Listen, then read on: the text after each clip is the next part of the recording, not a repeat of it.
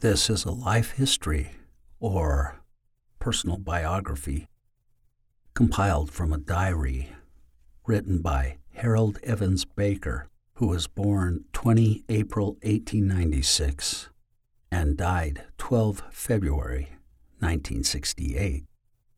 This is from a document typewritten by Marva May Baker Strickland, read by Kirk Strickland, Harold Evans Baker's grandson.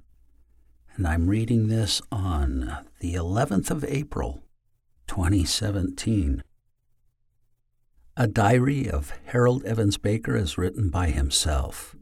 Harold Evans Baker was born April 20th, 1896, and died February 12th, 1968. October 25th, 1943. This is a record of my life as I can remember, being in my 47th year of my life and enjoying some good health, being away from home, doing some defense work, and with lots of long evenings to pass. I will do as best I can. I was born in the little town of Franklin in the county of Franklin, Idaho, in the year of 1896, on the 20th of April, in a large house my dad had built in the south part of the city. The property was left him by his father, Charles Walter Baker, my own father's name being Benjamin Charles Baker, and he was born November 4th, 1862. My mother's name is Lucy Evans Baker. She was born in Wales on June 13th, 1864. My early days were spent as those of most boys are, not taking much interest in life until I was 6 years of age. At that time, I attended school at a private school in Franklin taught by a lady named Mrs. Elliott of Presbyterian faith. She was very strict and very often would use a large whip on the mischievous pupils. I went with my two sisters, Lucilla and Zelma, whom fought many a battle for me. I, being very bashful and timid, all the boys of older age would tease me to hear me cry. Then my sisters would take a part and many times would get in real fights. The spirit of man and wife in our home was not good at all. My dad and mother continually argued over things of no value. Often my mother would leave the ranch in the fall and go to town to put the four of us in school while Dad cared not for our schooling and would rather that we all stayed on the ranch. They came very nearly separating. I would stay with my mother and sisters, but if my dad had any work to do, he took me to the ranch and out of school at will. Therefore, my education was very limited. Then Dad built a large house on the ranch and made things more comfortable, so my mother moved there for good, selling the home in town and sending us kids to school in Cherryville. I attended this school until I was in the 7th grade. Then I rode a horse the 5 miles to town to take the 8th grade under Mr. Cecil Shipley, who graduated me in the spring of 1912. My mother was very anxious for me to make of myself something worthwhile in education or music, but my dad was not interested and would not finance such. However, it was at this time that I learned what I did on the violin, which was very limited. It was while I was in my last year of grade school that I met my dear wife. I had stayed in the hills so long without much feminine society, so the day I saw her first, I liked her when I never knew her. Then I went to Fairview to a dance one night. It's our hometown. She was there. I will always remember how well she looked that night. I wanted to take her home, but had fear of being turned down. Then a friend bet me $1 she would go with me.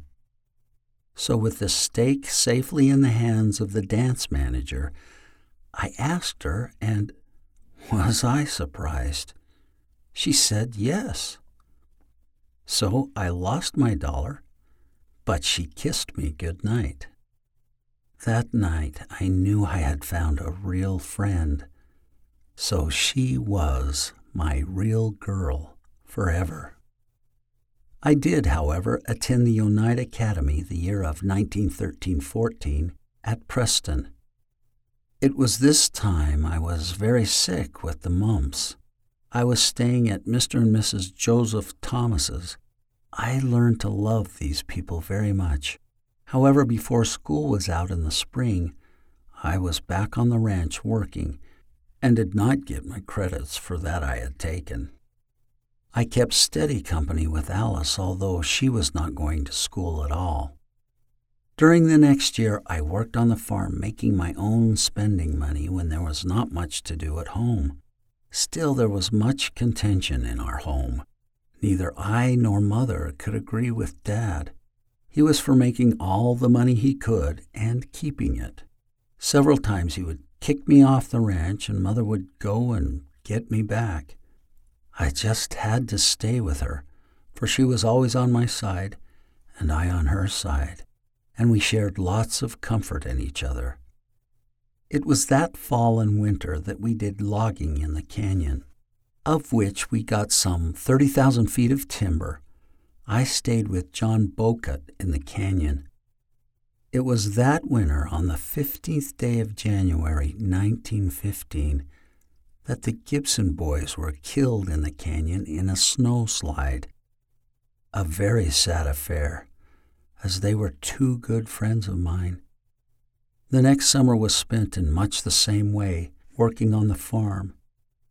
It was early in this summer that I gave Alice her ruby engagement ring, and was she glad of that. She was the proudest girl in town. There was so much discontent in my own home that I longed to take her and make one of my own. But the age was against us. We were only 19 years old. We took a trip to Burley that summer and had 10 days of delightful moments together, visiting Aunt Lillian Lowe and family. On our way home from Burley, on the 4th of August, 1915, the papers were shouting the news of the First World War. Germany had gone on a rampage. That fall, I started to attend school in Logan.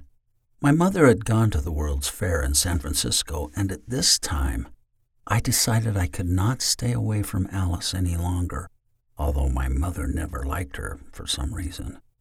I never did learn why, and she never would have gave her consent.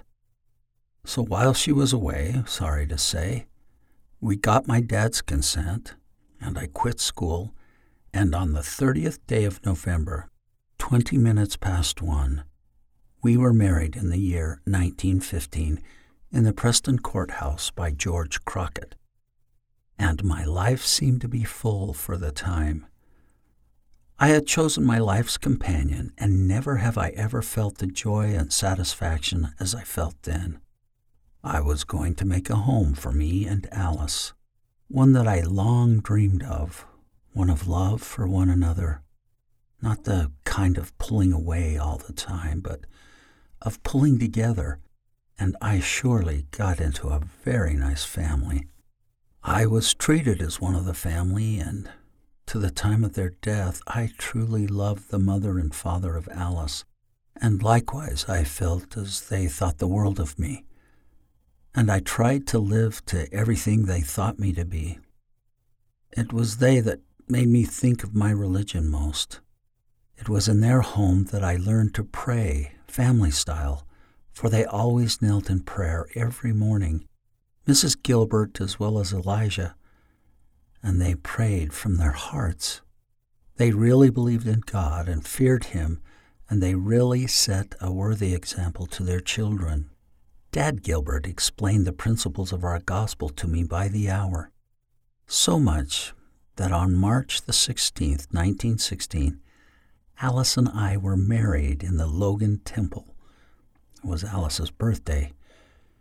Now we were really tied together for keeps.